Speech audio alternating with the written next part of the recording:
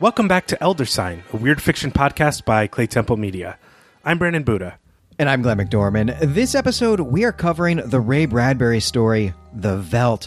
This was originally published in the Saturday Evening Post in 1950, but it was under a different title. It had the title, The World the Children Made, though just only 1 year later it was printed in Bradbury's collection, The Illustrated Man, with its new title, The Veldt, and that's the book where we read this. And I was really excited when this story made it past the post in our Patreon vote, because I have a really fond memory of listening to The Illustrated Man audiobook on an Appalachian Trail backpacking trip I did with my niece 3 or 4 years ago. This story was not our favorite, but it was far and away the creepiest. Yeah, it is a chilling story. There is a lot going on here. And I was surprised, too, by how much I enjoyed this story, because in the past, when I've read Bradbury, I haven't been totally sold on him. But this story made me really want to revisit him as a writer, especially in, the genre that you and I work in, Glenn. So I was really excited for this. I was excited for the way it opened me up to reading more Bradbury, which I'm definitely going to do now. Yeah, well, me too. And coincidentally, I guess as we're recording this episode, we've been having a big conversation on the Gene Wolfe side of our forum, and Ray Bradbury has come up in a big way there. So I think we're going to be doing more Ray Bradbury somewhere on the network in the future. But before we get into this story, we do want to let people know about a new Patreon goal that we've recently added. Over on Lower Decks, Valerie and I cover Star Trek Discovery, and then we also do the occasional old school Trek bonus episode. But there is another new Star Trek show coming to town in just a very few months. That's right. Star Trek Picard is coming out, and I'm pretty excited about this show. It might actually push me over into getting the CBS All Access subscription. So far, all that's released is the trailer. We have something about Picard years after he's retired or been pushed out of the Federation, back on his old family vineyard, and it seems to me it's going to be like a one last job type of story, or some sort of story where he's been responsible or at the nexus of some big event that the Federation has to take care of. I think it looks really cool. It's being written by Michael Chabon, which is really exciting. He's a great writer, and that's coming out later this year. So keep your eyes peeled for that. Yeah, I mean, we are all, I think, extremely excited about Star Trek Picard. I mean, look, it's Picard, but then, yeah, that trailer, it's all mysteries, no answers. It doesn't really tell us anything at all about what the story is going to be. But yeah, just those beautiful shots of that vineyard had me pretty geeked out, pretty delighted for this. So what we've done is we've decided to add it to the Lower Decks beat if we can get the crowdfunding that will let us take away some time from our other paying work. So if you're excited about that show too, then please consider helping us reach that goal by joining us on Patreon. We're really excited and really grateful for all of our Patreon supporters. We have a lot of other bonus episodes on there, a lot of cool stuff, and supporting us on Patreon gets you a lot of awesome perks. So thank you to everybody who already supports us and makes this podcast possible. But now let's get into the Veldt. Glenn, how does this story open? Yeah, pretty excited about this one as well. Our story takes place sometime in the not-too-distant future. Now, we don't get a date, but that does not matter. It is in America very much like our own, just with some seemingly minor technological advances. The story is about a family. It's a typical American family of the 1950s. So mom and dad, son and daughter. This family, the Hadleys they're called, they live in a state-of-the-art house. Cost them a fortune, but they're affluent, though we never find out where their money comes from. And besides that, nothing is too good for their kids. And this house does everything for the Hadleys. There's no need to bathe the children. The house can do that. There's no need to tie your shoes or paint your own picture. The house can do that. Need to get to the second floor? Oh, no need to take the stairs. The house's vacuum tube will suck you right up and set you down in no time. And this sounds great. You have a nice, comfortable home with no need to do anything to take care of it or its occupants. Everything is done for you by the house. But Mrs. Hadley, Lydia, is beginning to think that actually it's not that great. She feels useless.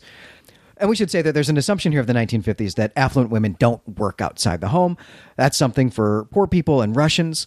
But with this house, she also doesn't have to work inside the home, and so she really has nothing to do and no need even to care for her own children. And she says the house is wife and mother now, and nursemaid.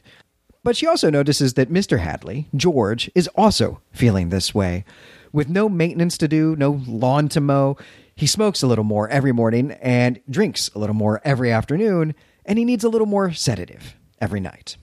We get almost all of that information within the first 2 paragraphs of this story, and this has to be one of the most efficient story openings I've ever read. Right away, we are introduced to the conflict and the conceit of this story. We have the well-to-do parents. They're concerned about their children. They live in a smart home, and the imagery really drives home the fact that the parents and children both kind of live in different versions of a nursery. And the nursery is where a lot of the action of this story takes place. We learn that, Glenn, as you pointed out, George is a little disconnected from his family life. He really doesn't take his wife that seriously. And we're going to see in a moment that he treats her like she's sort of a hysterical woman, while, as you pointed out, he ignores his own neuroses. The way that the house takes care of him has made him kind of on edge and needing more drugs just to get through the day. So I just think Bradbury is firing on all cylinders here. The opening of the story is brilliant. Yeah, there's a great observation here by Bradbury about this dynamic here, where the wife is saying, I know we have a lucky, privileged life, but I'm filled with ennui. And he's like, well, don't worry about that. And then she points out, well, you have at least 3 substance abuse problems. Right? Right. Yeah, it's insane. And one thing we'll talk about in the discussion is the way that, technology is really disintermediating this familial bond, this reality that these people live in. Yeah, right. So let's get to the actual plot of the story. So even while Lydia is full of ennui and feeling useless and knows that her husband is too, this is not what is really deeply disturbing her. What really bothers her is this nursery. And this is not just any nursery. It's not just a room full of toys for the kids. This nursery is as high-tech as the rest of the house. In fact, it's more high-tech.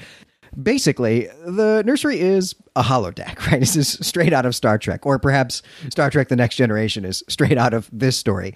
So its walls and its floor and its ceiling are immersive video panels, and it's got a sound system, and it even has a smell system, which is very cool, all designed to make you think that you aren't really in a square room in a square house, but are really in an endless landscape somewhere. It can take you to Paris. It can take you to the jungle. It can take you to any place you want to be, or at least make you feel like you've been transported there.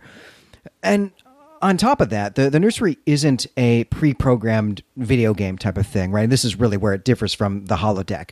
Instead, what it does is it responds to the thoughts and feelings and moods of whoever is inside of it, and conjures up a suitable environment. So this is some pretty serious technology here. And this sounds pretty awesome. I would like to have one of these rooms in my home for sure. But the problem is the children. They keep summoning up the same location. It's a veldt, a southern African grassland. And the story really opens with Lydia informing George that she's worried about this. And she takes him to the nursery so that he can see for himself. And even though it is fake, even though they are just inside their house, somewhere in the American suburbs, it feels real. The sun is hot. They can smell the grass. And off on the horizon, the lions have just finished picking the meat off the bones of a baby giraffe or a zebra.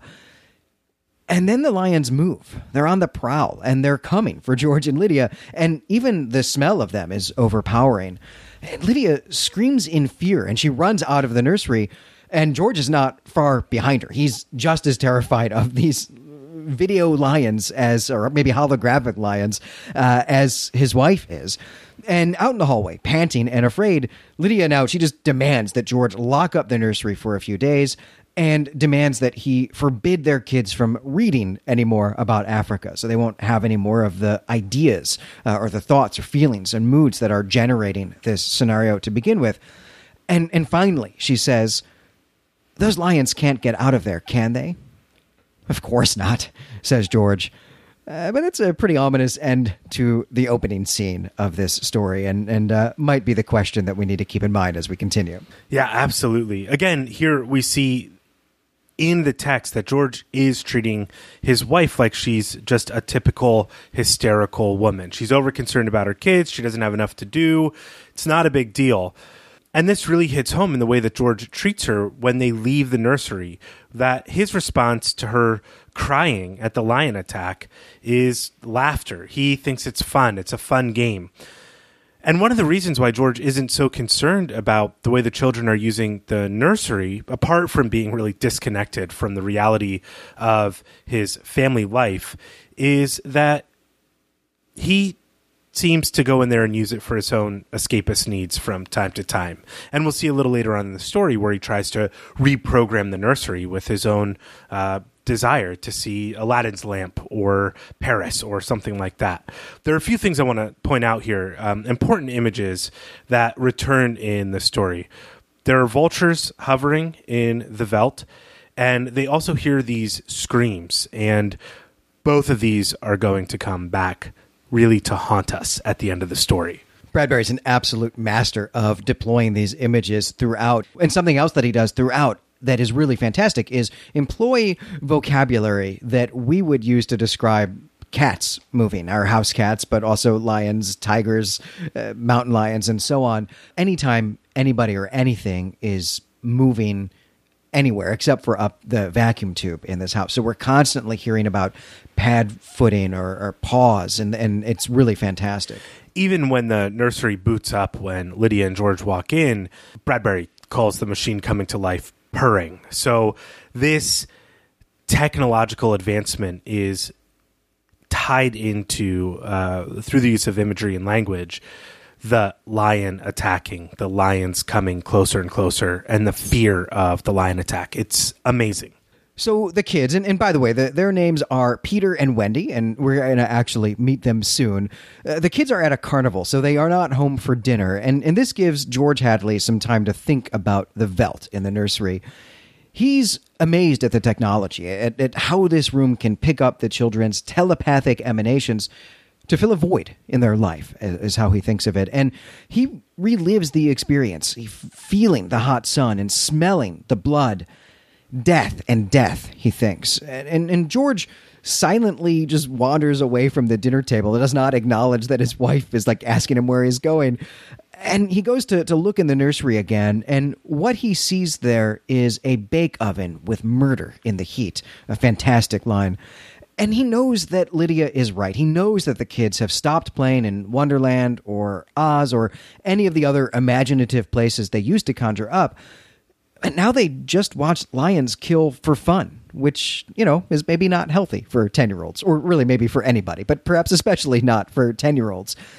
And so he thinks that, hey, what the family needs is a vacation. We need to get away from the house completely for a little while. But before he leaves the nursery, he does try to set it to something else. He tries to get it to turn off the veldt program and do a different thing, but it will not change no matter what he does. So it's either broken or the kids have actually done something to it. Right. They suspect that Peter has set the machine that way, and we get a brief clipped sentence, a clipped bit of dialogue describing Peter's IQ as being sort of off the charts. Also in this section, as we brought up before, we see that the house is really just taking over all of the traditional familial responsibilities, and everybody's on edge, and the children are spoiled and awful. We, have to address the names of the children. They're Wendy and Peter. This is coming straight out of Peter Pan. The father in this story's name is George, just like the father in Peter Pan. His name is George Darling. And this should cue us into that this is a kind of alternate story about the creative and destructive imagination of children and how they really do live in truly separate worlds from their parents. And also at this point in the story, we're seeing the power dynamic shift away from the parents and toward the children, that the parents begin to fear that their children have more power than them in this technological world.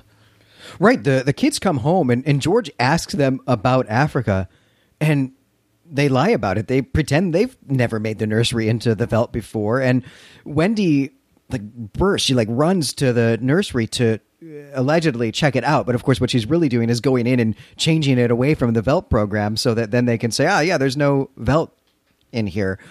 And she is able to do this, which means that the reason that George couldn't change it himself is not a matter of a simple malfunction. It's not generically broken, but he can't control it and the kids can. And that is pretty terrifying. I mean, by this point in the story, we are already starting to feel very afraid for what is to come.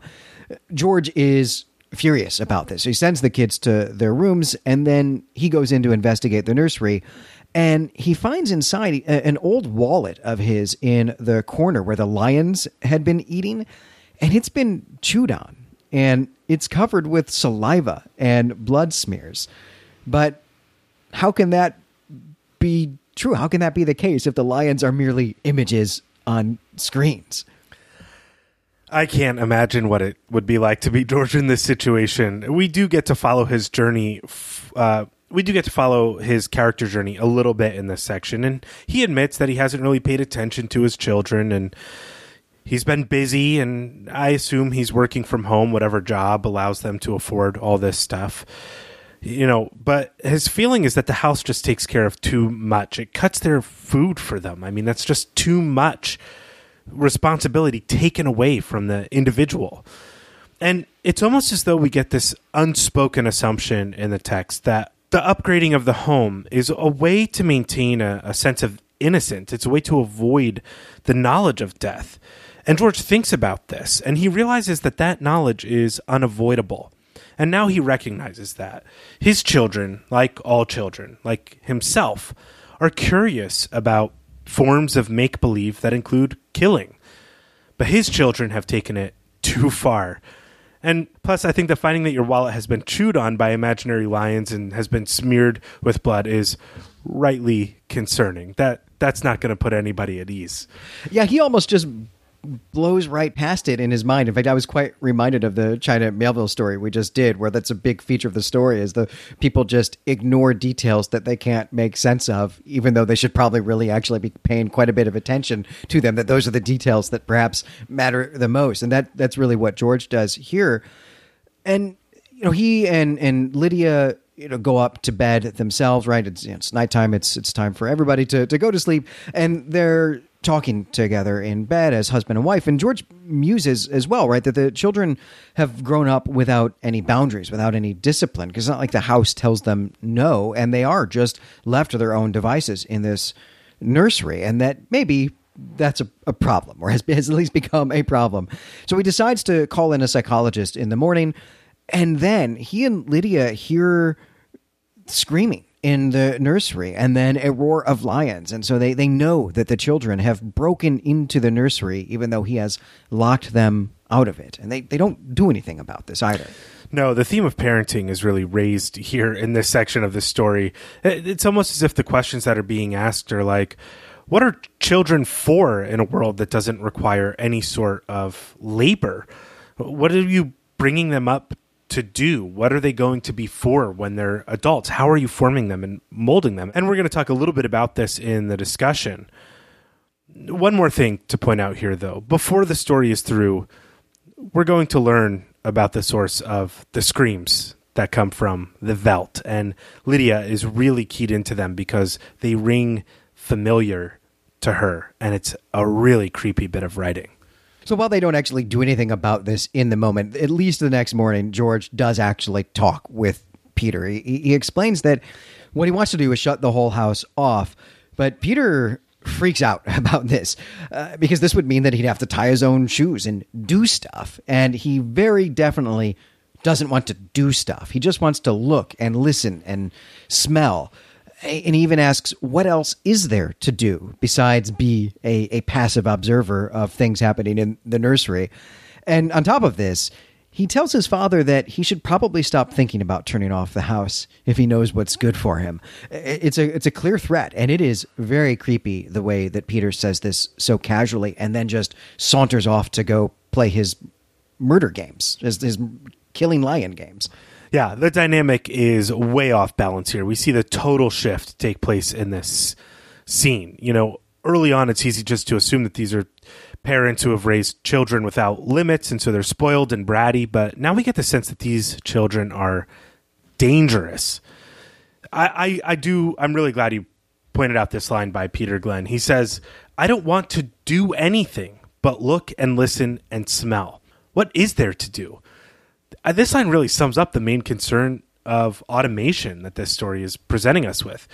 On some thematic levels, this reminds me of Player Piano by Kurt Vonnegut, which was only published 2 years after this story was published. And the more I thought about it, the more I think that this story, that Player Piano by Kurt Vonnegut, is almost an imagining of what type of world the parents live in of this total automation and what that world would be like. And I think there's some real connective tissues between these two stories. But in any event, with the dangerous children lurking about, it's clear that these parents need help. And they're going to get some. Now the psychologist is here, and he takes one look at the Welt in the nursery, and he knows that something is very, very wrong with the children. He says that the children are angry at their parents because they've been taking things away from them, and they have no idea how to deal with that because they've never had that happen to them before. And he tells George, "Hey, you've let this room in this house replace you and your wife in your children's affections. This room is their mother and father. It's far more important in their lives than their real parents. And now you come along and you want to shut it off. No wonder there's hatred here." And so the psychologist wants to see the kids every day for a year. He wants to do a therapy session with them every day for a year. But he also wants the Hadleys to turn off their house, and he wants them to do that today, immediately. And he explains, like too many others, you've built your life around creature comforts. As they leave the nursery, George speculates that the nursery itself won't like being turned off, and he wonders if the nursery hates him for wanting to do it. So he's anthropomorphizing this machine here. And the psychologist makes a joke of this, but then they find another material object in there that has blood on it. And this time it's Lydia's scarf. So there is an old discarded possession of both father and mother that's got blood on it here in the nursery. So something is not right.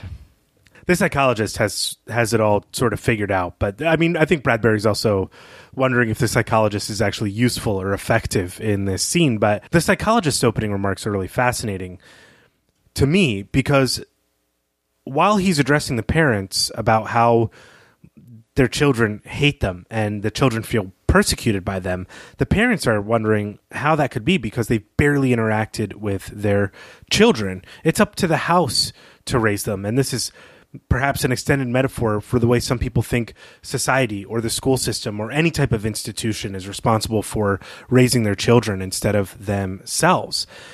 And then the further question is raised that how could the fact that the house is raising them lead to such a fascination with violence? It's wonderful. And the psychologist's diagnosis here is really just addressing the disease, not the symptoms of the disease, which are consumerism and technology or technological advancements that do too much.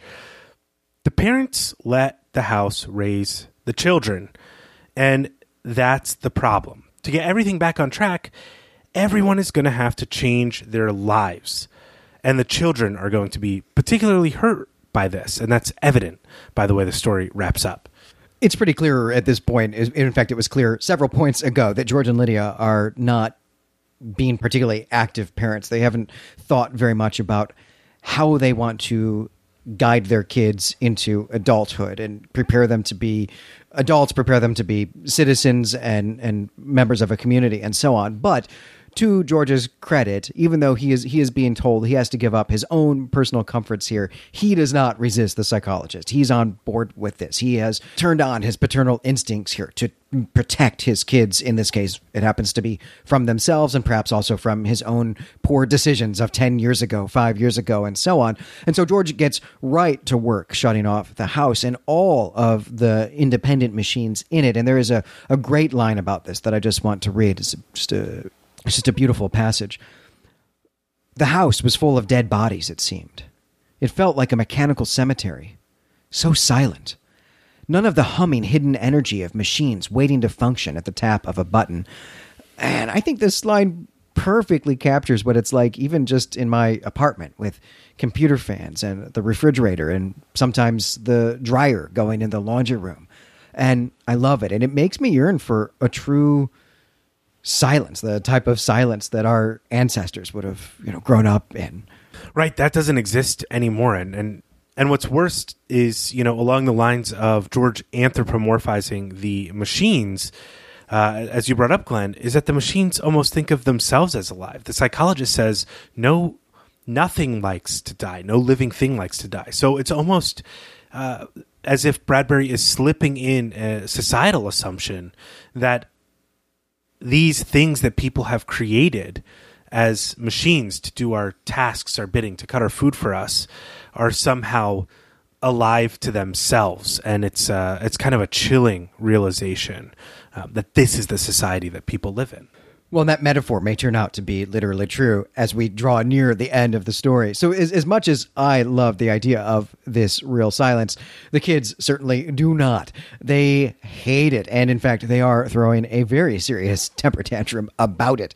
But George is determined that they are all going to leave today for a vacation in Iowa. But since he does need to get dressed before they go, he decides to allow the kids to play in the nursery for just a few more minutes until it's time to go to the airport. And while the parents are upstairs changing, the kids scream for help in the nursery. And so the parents go running to see what's wrong with their kids to protect them. But once they are in the nursery, the doors slam behind them and lock. And George and Lydia realize that they are alone in the veldt with the lions standing right next to them. And through the nursery door, Peter wants them to promise to not turn this machine off. But George and Lydia don't make that promise. And what happens next is just brilliantly written. So I'm just going to read it. And then they heard the sounds. The lions on three sides of them in the yellow veldt grass, padding through the dry straw, rumbling and roaring in their throats. The lions. Mr. Hadley looked at his wife, and they turned and looked back at the beasts edging slowly forward, crouching, tails stiff. Mr. and Mrs. Hadley screamed, and suddenly they realized why those other screams had sounded familiar. And then we get the last scene. The psychologist arrives at the house a few minutes later because he was the one who was going to give them a ride to the airport. And of course, he wants to know where the parents are. And Wendy and Peter, who are having a picnic in the veldt in the nursery, say that, well, they'll be along soon. And in the distance, the psychologist can see the lions eating something. And the vultures swirling and, in fact, swooping down to pick at the carcasses the lions are starting to walk away from. And then Wendy asks him if he'd like a cup of tea. And that's how the story ends. It's clear by the time we get to the end of the story that the children have had a long-running fantasy about killing their parents. This is the return of the vulture imagery, and we discover with kind of a horrifying epiphany that the source of the screams comes from the children's projection into the nursery about the lion killing their parents over and over again. It's really, really terrifying. Right, and it turns the first scene in the veldt into a real horrifying joke when, it's a funny bit when George is saying, oh, that's probably a baby giraffe or a zebra out there or something. But actually, it's him. It's his own imaginary body, his own holodeck body that is being picked clean by the lions out there, probably not for the first time. And this is what's going to be his fate. It's chilling and very dark. Well, on that note, let's move into our discussion. And the first question I want to ask, which I think we've addressed a little bit in the recap, is just right from the end of the story. And I think it's going to help us illuminate a major theme of this story. So, Glenn, why do the children fantasize so much about killing their parents? What kind of threat do the parents actually represent to the children?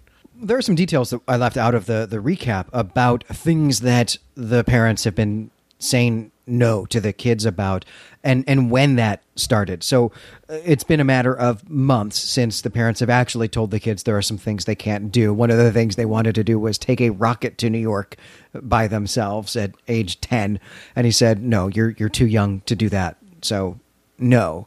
And then there have been a number of other small things, I guess, that he has told them no about. And that seems to be the first time that they have had a constraint, had a boundary, and they reacting very poorly to this. And this is what the psychologist surmises as well, is that because they've never had any boundaries, any constraints, any discipline, they've been completely taken care of, but also seemingly kind of isolated from the world in a lot of ways as well, that being told that there is something they can't have, something they want that is being denied to them, leads to murder, leads to violent impulses, this rage that at first is carried out as a fantasy and then at the end is carried out for real.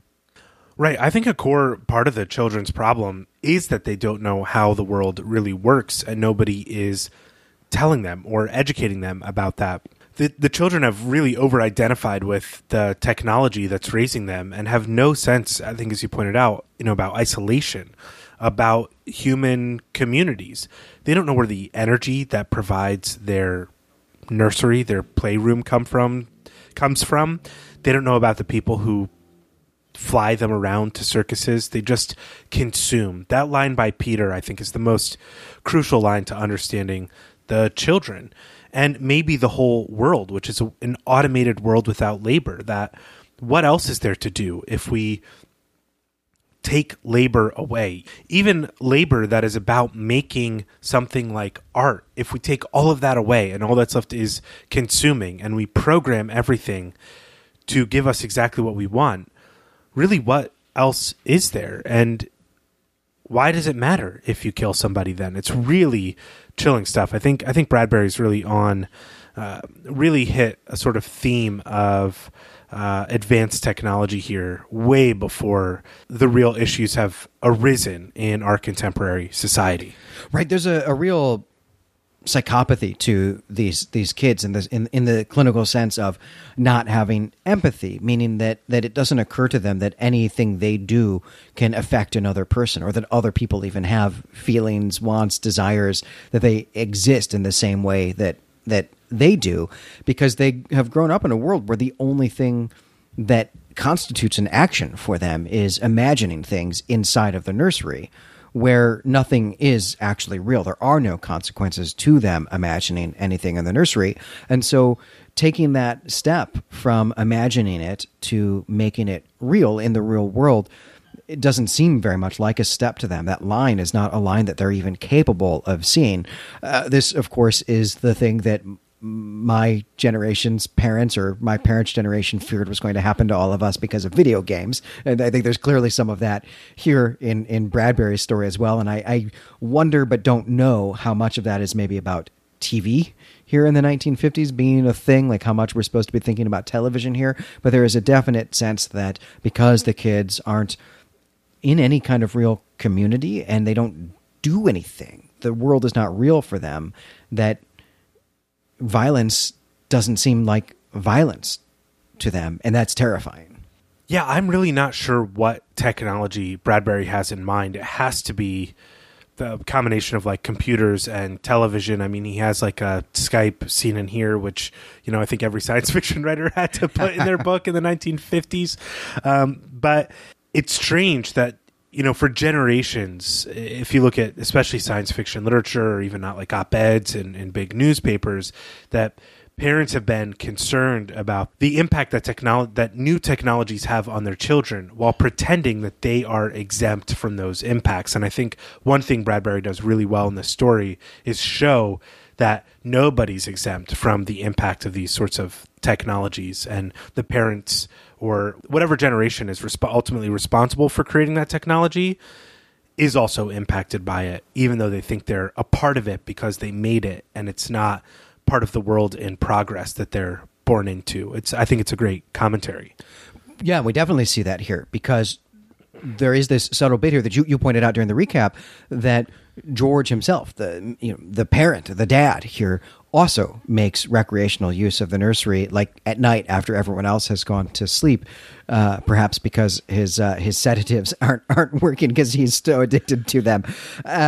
So he also is using this technology, and I think there's a part of him that doesn't want to give it up himself. I think that's part of what's going on here, and that certainly rings true from my experience. Right, I find myself all the time, so I don't allow students to have screens open in my classroom, except in some very specific circumstances. But yet, then will find myself looking at my own screen. Not in the classroom, but in other times when it's not appropriate, like just while my wife and I are out on a date or something, I will suddenly feel like, oh, I can check the baseball score or I can read my emails. So I will and have to enforce my own rules on myself there, right? That are good for me to have, that make me a better person to have. But yet, yeah, I too am completely susceptible to the same things that the generation who have grown up with this are. Absolutely. And I think we haven't even really seen the full impact of some of these new, like social media technologies that do actually isolate people from their natural local communities and allow people to really interact with the world through the mediation of a screen. And I wonder, personally, being a generation or two above that, being a part of the generation when all of this stuff came up, whether empathy is a problem for people 2 generations beneath me. It's my own concern and question now. I don't feel like I'm old enough to have those concerns, but I think I have them because empathy is super important. Well, I will say that I read a lot about this actually because I teach and am constantly needing to think about how to reach students. And as a teacher of humanities, as a history professor, teaching empathy is one of my number one goals. And there are all sorts of clinical studies that show that, the generation that is in college now is lacking in empathy compared to previous generations. Now, there's all sorts of discussions about why that might be, and these include factors like the screens, social media, also just the rhetoric, the language that we've used since 9/11, and so on. But I think everybody ends up looking at the technology as being a big differentiation. Now, I don't ever fear that my students are going to have me eaten by holographic lions. But this is something that I'm cognizant of and think that, it is my job. This is what my role in the community is to, in fact, try to do something about that, try to ameliorate the effects of the screens and the things we are doing on the screens, many of which are awesome things that we're doing. Yeah, it's a mixed bag. I mean, it's a tool. Technology is a tool, and it gets wielded in all sorts of different ways. And obviously, the Velt is a nightmare version of artificial intelligence sort of gone awry. But let's return to the text here a little bit. Why is it that Bradbury wants us to think about Peter Pan in this story? Right. Well, Peter Pan is also about kids growing up without any boundaries, any discipline. It is about kids in Never Never Land growing up in an environment with no parents or no adult figures around at all, except for one, and they're the bad guys, right? The pirate ship are the only adults who are there. And Peter Pan is a comedy. It's meant to be something that is funny, right? It's for adults to be thinking about kids. In a lot of ways, it's for middle-aged men or old men, even perhaps, to be reminiscing about their own boyhoods and reminiscing fondly about the types of adventures they had when their parents weren't looking, when they could go off on their own during the day and so on. But there is a darkness to it as well. And that's the real theme here in Peter Pan, is that it is fun to be without your parents for an adventure or two. But then at some point you actually want someone to be caring for you. You want someone to make you breakfast and to tuck you in at night and read you a story. And that is something here in the real world that Bradbury is imagining that the kids don't have in their own home, because everything is done for them by this house. So the parents aren't parenting. And so they have turned their own kids, Peter and Wendy here, into essentially the lost boys of Peter Pan. These kids are lost. They're in the sense of being isolated.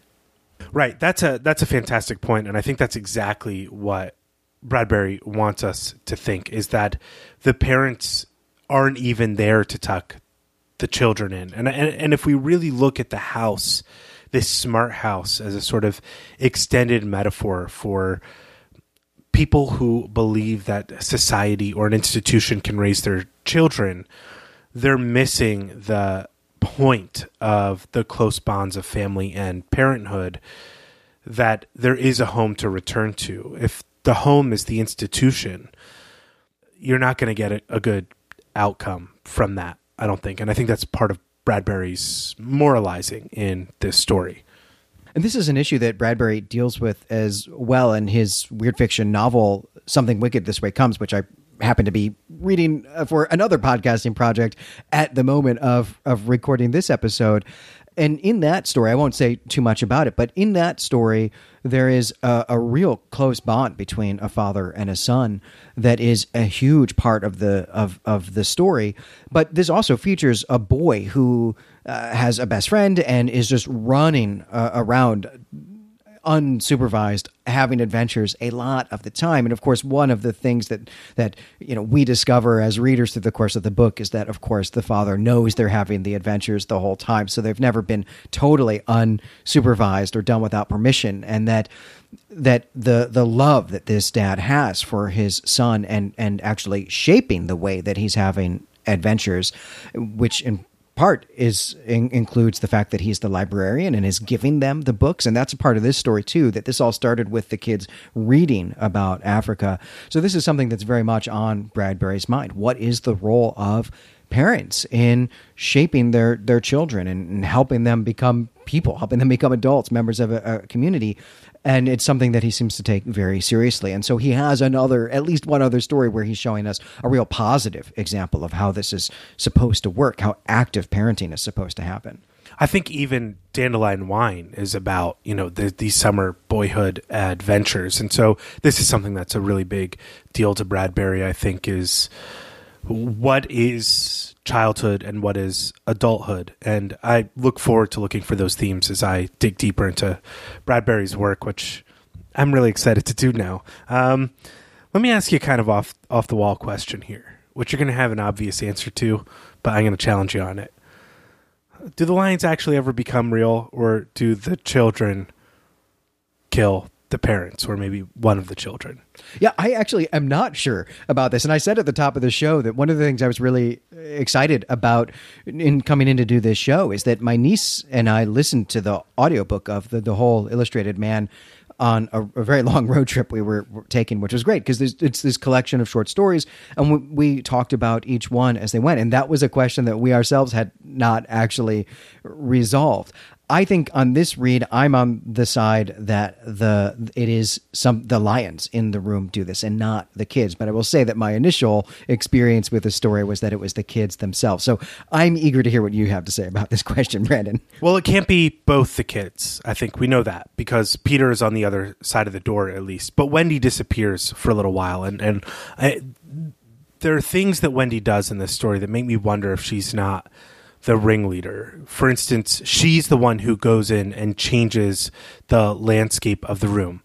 They think it's Peter who's controlling the imagery in the nursery, but it's Wendy who runs and goes and changes the imagery.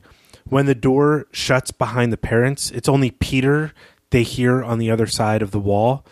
But even though the text says that both the children are back in the room when David McCreary shows up, only Wendy is the one who is speaking. She's the one in charge. So it really makes me wonder, I can't imagine a malfunction of a machine that would let a hologram generate matter. And so I wonder if Wendy is really the driving force behind this dangerous imagination play and behind the killing of the parents, and whether or not she's going to kill the psychologist. And I think that's why she asks the psychologist if he wants a cup of tea, because she is the one that is sort of in control. And I have this reading for a specific reason, which is wrapped up in the question I want to ask next. Right. Well, so Wendy being the one who's actually in charge here, not Peter. I mean, that's a real reading of Peter Pan too, as well, right? So the characteristics of these two characters are perfectly from Peter Pan for sure. And that certainly was the way that I had read it as well, because really just thinking, well, it is just TV screens. So like, it's just a matter of physics where that's just not a possible thing. But on this reading of it, I paid a lot more attention to some of the things that Bradbury is doing to at least make us ask this question. Things like have the characters themselves actually raise the question of, can the lions get out? It's a question that's raised multiple times. And then also there's this business with the material objects, the wallet and the scarf in the room that have blood and saliva on them. Now, it's probably more likely, actually, that has nothing to do with the lions. It's not something that the lions have ever touched because they are just on a TV screen. So this perhaps is indicative that the kids themselves are doing weird things with blood and saliva while they are in the nursery. That's very terrifying. Bradbury is very careful to separate like the musk of the lion and different descriptions that are the result of the technology in the room from plain saliva and blood. He does separate them in his description. And maybe I'm over reading this a little bit, but I wonder if Bradbury isn't doing something with the shifting norms of gender roles in the household and things like this, and things like that in this story as a kind of a project of this story, because we really easily and carelessly map George and Lydia onto Peter and Wendy, as Peter's the dominant one. If Wendy's like her mother, she's hysterical. She's not really that in control. Maybe she notices this. Maybe she notices stuff, but it's not really material to like the plot of the story. But actually, Lydia is the one who is in charge of the plot of this story. She kicks it off. She recommends the psychologist. It's kind of this silent role of women that I wonder if Bradbury isn't highlighting in this story in a really clever and subversive way. That's an awesome reading of the story. It did not occur to me, though. That's absolutely right. I mean, George is generally just kind of incompetent in this story, and Lydia is at least marginally competent, certainly by comparison to her husband. And I think we have to wonder, how would this all have turned out if Lydia had been the one who had the agency, the power to be making decisions in the family, or at least to have had her voice heard on equal terms? How would these events have turned out differently? And then to see that sort of paralleled actually with Wendy as being the one who's in charge in the brother-sister relationship and is in fact taking the power, in this case maybe also murdering her parents, and also the psychologist who is going to drive them to the airport later as well. That's a great reading of this.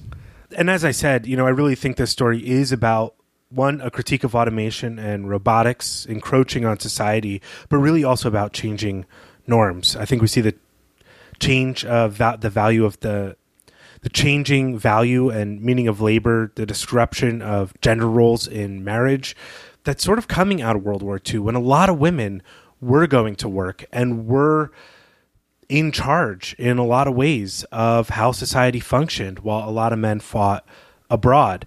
And this is only 1950. This is not that long after the war, when people are kind of reflecting and struggling to shift back into what's expected of them in the household. So I want to ask you, Glenn, what you think Bradbury is critical of in this story, and what he's maybe not critical of that contemporary readers like us are critical of today. So, I mean, in other words, what would you change about this story if it were written 10 years ago instead of 70 years ago?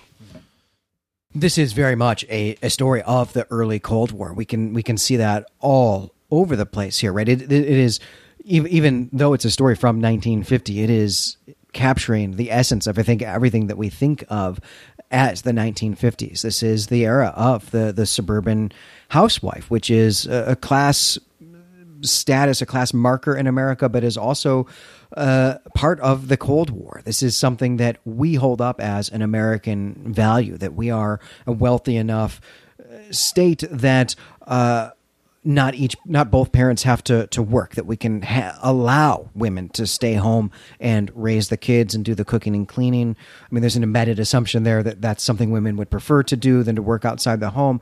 But that was held up as like a real nationalist thing, because we would point to Russia, where we'd say, well, they're so poor that women have to work outside the home as well. But that's a new thing in the 1950s, though, as it is happening, and we're seeing it in advertising and on TV shows all over the culture. It's being presented as if it's a truism. It's an eternal truism about American culture, even though it's actually a new thing that's happening at that time. And I think you've pointed out some real criticism of that idea of what a marriage should be, or a household should be. But this is also the era when TV is becoming a thing, and all sorts of manufacturing that has grown out of the manufacturing of the Second World War that's been retooled for consumerism. And so all sorts of products are now coming into the home. Something that we are being sold by marketing companies is convenience and creature comforts, as Bradbury calls them here. And so this is things like having a TV in your home. How awesome would it be to not have to go out to the movie theater to get actors entertaining you on a screen? This is when we start to get things like frozen dinners and all sorts of kitchen aids, right? That there's a big thing here about easing the burden of the labor, and intense, very intense labor that that a housewife has to do in order to do the food preparation, procurement, also then the cleaning and much of the household maintenance, contraptions that will ease that. But you asked me another question, which was, what is not in here? What are the concerns that we have about the way technology is changing us, and perhaps changing the things that we do in our home, the way that we interact with one another? And of course, social media is the big thing, I think, for us, right? Or just the internet, maybe in general. That's the thing that is actually, I think if someone were to write this story today, this would have to be hooked up to the internet somehow, and something would be going wrong with that. I don't know what that would be, but it would have to be connected to the internet. Yeah, I think you're right. And I think the sorts of things children could access in a home connected to the internet that was also tied to their own dark musings or wonderings about the world they live in would yield way worse results than the Welt in this story. If children could just, if a representation of what a child thought about, even about death, was represented to them in a way that didn't begin in a book that was designed to be read by children, but just came straight from the internet, we'd have a much darker series of scenes in the nursery than what we get in this story. Right. I can envision what this story would be, right? Instead of so the response of being told you can't go to New York, and I'm going to turn off the paint machine so you can learn how to paint yourself, and hating that wouldn't be to go into the nursery and to be feeling angry. And in this case, right, it's the nursery is just passively responding to that, and is actually what shows them this image. I think if we were going to have a story like this today, it would involve like an angry kid, a moment of anger, just Googling something like, I hate my dad, or I want to murder my dad, or something like that, right? And then being guided slowly kind of drawn into some YouTube courses on how to murder your parents and make it look like lions did it, or something like that. Right. And at least George here understands the value of escapism, right? And that's a big theme of the story as well, is when George goes in there before Wendy or Peter or the meeting of the minds locked the nursery in the Welt. He goes in there to relax, to feel like he's in a new environment, to escape whatever stresses or come down off a drug or whatever he's doing of his life. And I think maybe part of what Bradbury is addressing here is the difference in need that adults have with escapism and that children engage with, and the real need for parents to understand and limit what their children are escaping into, rather than giving them free rein to discover whatever they want, to guide them rather than to let them be totally free in a tabula rasa sort of sense. That's certainly the tack that he takes in Something Wicked This Way Comes. And it seems like something that, like, that's an obligation, a role, a responsibility of parenting that Bradbury thinks is a privilege. It's something awesome that you as a parent get to do. It's like the best thing that there is to do in life is the point of view of the character I'm thinking of in this Bradbury novel. And that is, he's a night and day opposite character of Mr. Hadley here in this story, who seems to have no interest in that. He's not interested in what his kids are interested in. He's not interested in getting his kids interested in anything. He himself seems to be void, to be kind of empty inside. I mean, does a lot of drugs, three different types of drugs at least, and then plays video games by himself when the rest of the family is asleep. It doesn't seem to have any deep inner life. And maybe in the end, that's the real problem, because he himself is hollow. He has no idea how to show his kids to be anything other than that too. And on some levels, maybe Bradbury is showing us that that society has kind of leached that out of humanity by solving every problem with technology. They've stopped people who aren't engaged in that particular endeavor from feeling like they have a purpose, and that's a net negative for everybody. Well, I think that's a great note on which to close things out. So that's going to do it for this episode of Elder Sign. I'm Glenn McDorman. And I'm Brandon Buddha. You can find us and our other creative projects, as always, at claytemplemedia.com. And please remember that if you're interested in Glenn and Valerie covering Star Trek Picard as part of our Lower Decks lineup, come over to Patreon and show us your support. Let us know that you want that show covered. We'd be so excited to do that show. And of course, we're so grateful for all the support that we receive.